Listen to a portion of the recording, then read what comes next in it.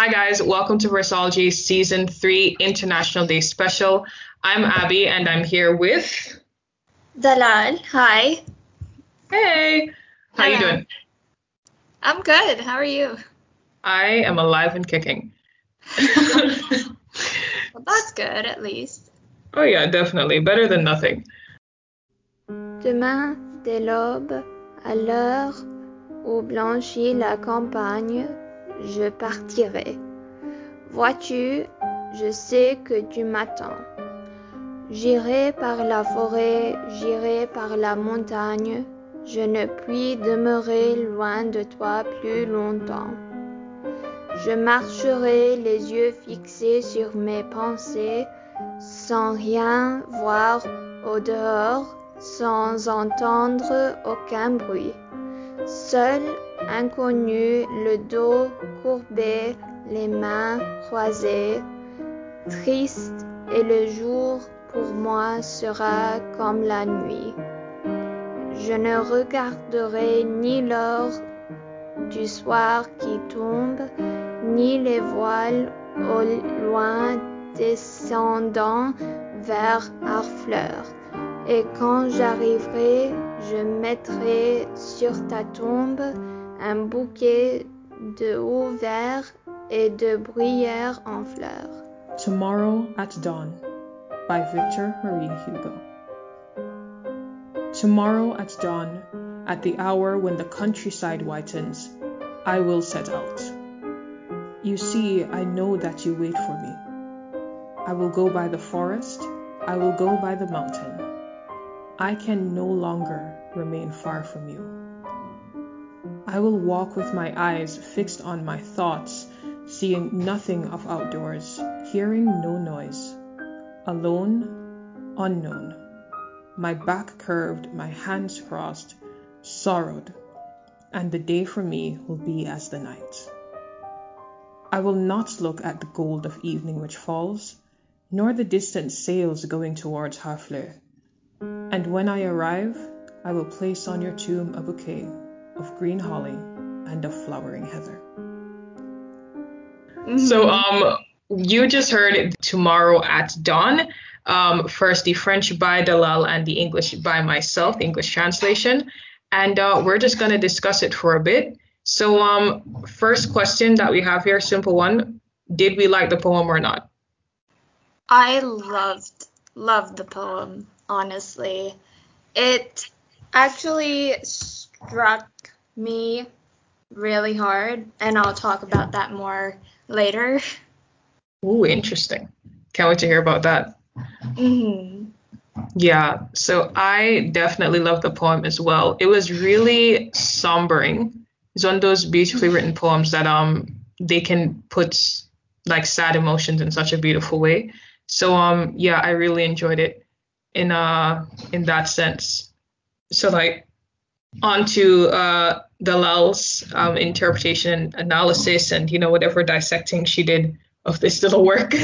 Let's go into what you mentioned earlier. Why did it strike a chord for you? Because I lost someone, my grandfather in 2019, in July of 2019. And he was still in America then, so I couldn't really see him before that happened. So this poem basically talks about how it's a father going to visit his daughter's tomb at dawn. So it's kind of like he's going on a long trek almost to go see his daughter, his daughter's tomb, and like lay flowers down for her.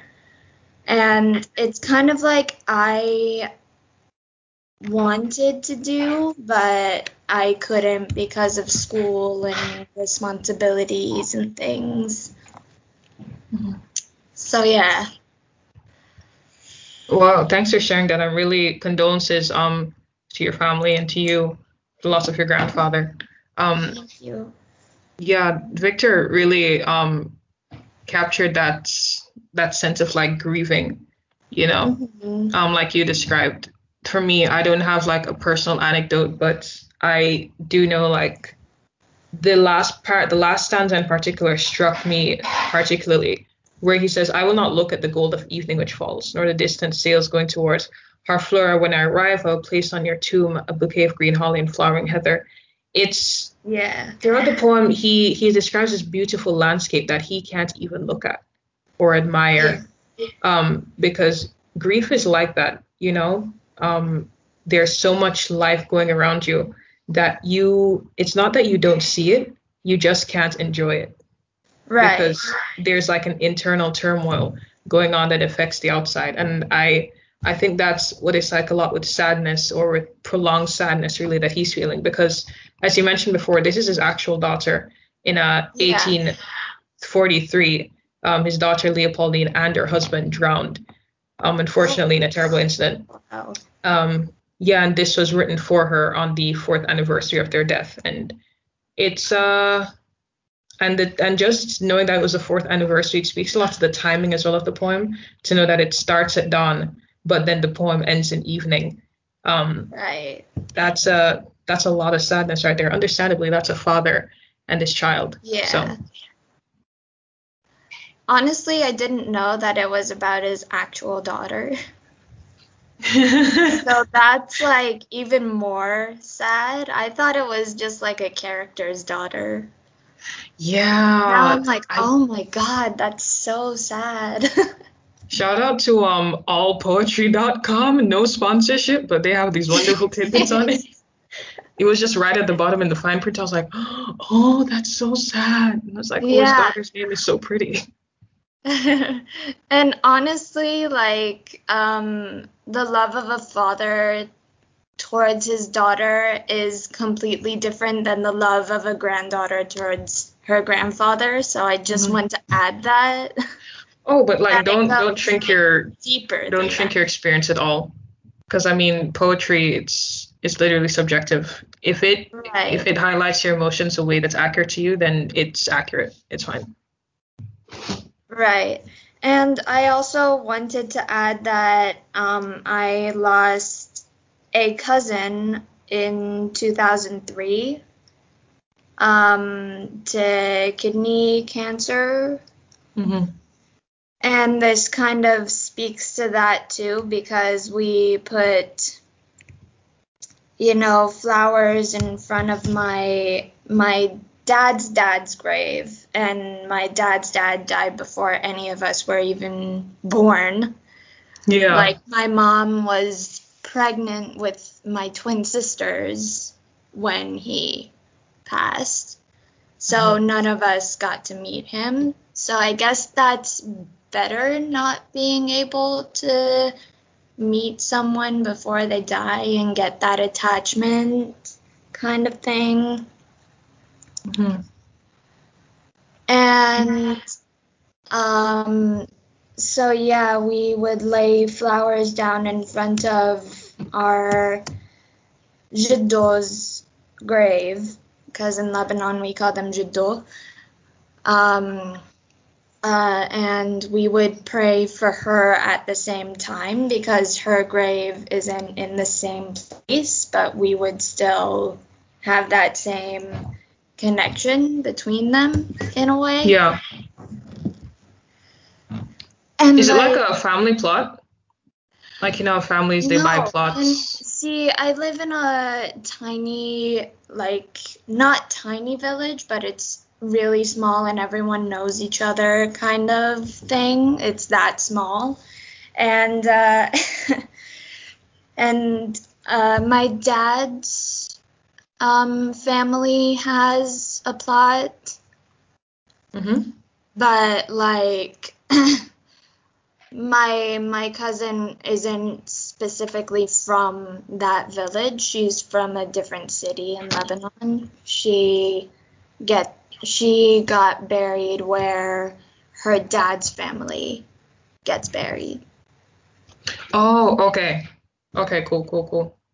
Mm-hmm. So I asked that because, like, I know that in Jamaica, where I'm from, we have the idea of family plots, where Right, you it's the basically same get thing in buried. the US. Yeah, Just get buried with your family. So with Yeah. my grandparents, who are all, no, I have a grandfather remaining. Sorry, that was weird. Most of my grandparents are deceased. Like we have graves from decades back, and then it leads down. So from Wow.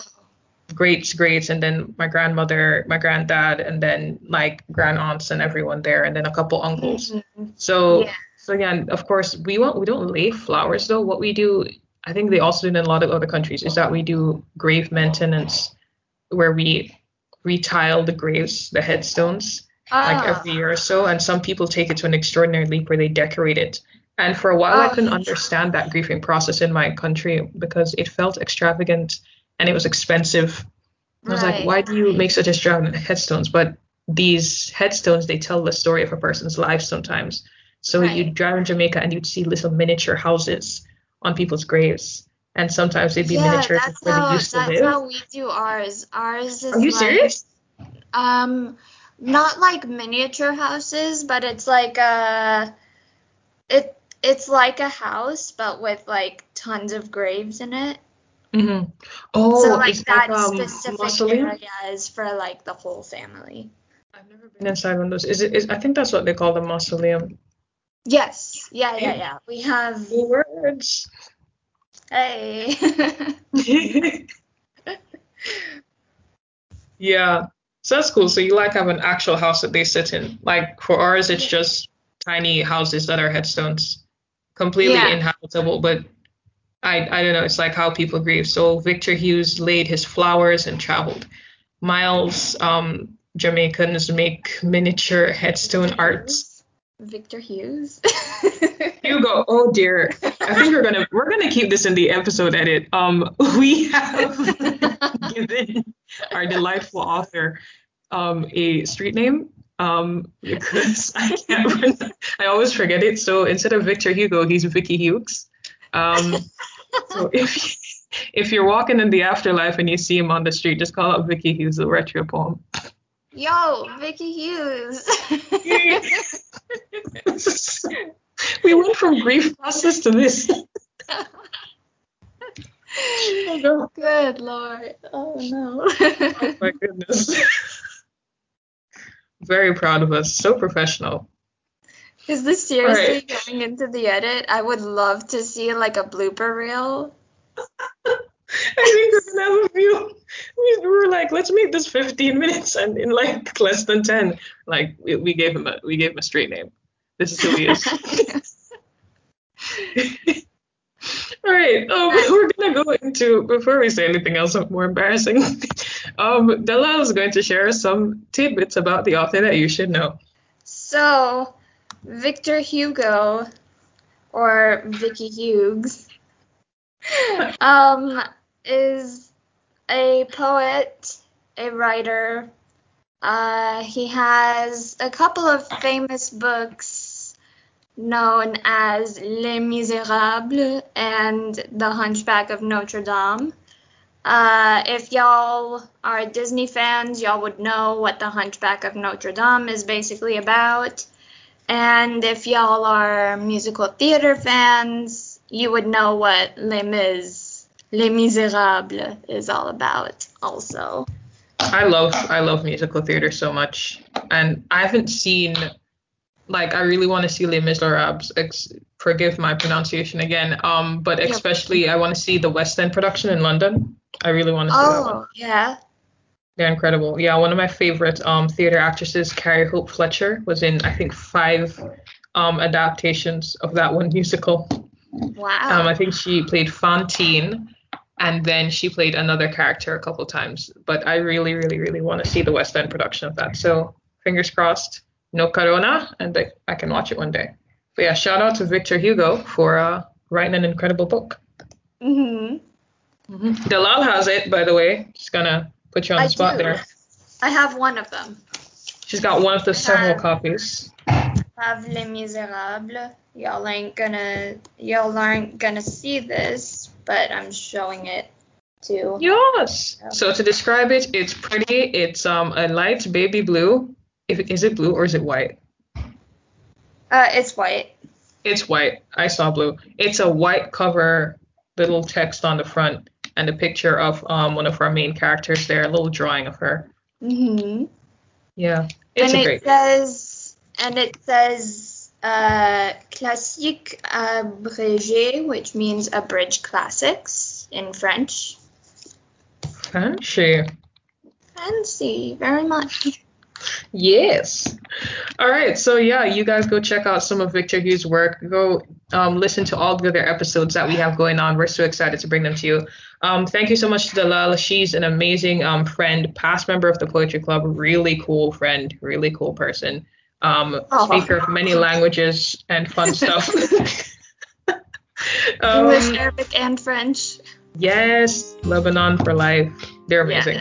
Yes. Thank you for being here. This has been the French episode of the International Day Season 3 special of Versology. We'll catch you guys on the flip side. Thanks for joining, y'all. This has been awesome. And very funny, very fun. This is going to be a fun episode to edit. I'm ready. All right. Versology is a student-led podcast from Middlesex University Dubai's Poetry Club. We publish new seasons every month. Make sure to follow us on Instagram at MDX Poetry for further updates and more original work by our members. This episode was edited by Anusuya Subramanian. And it was produced by Abigail Spencer. This season's cover art was also created by Anusuya Subramanian. The intro music is Hip Hop by Francisco Alvier, and the outro music is The Hamptons by Arulo. That's it for this episode. Thank you for listening to Versology.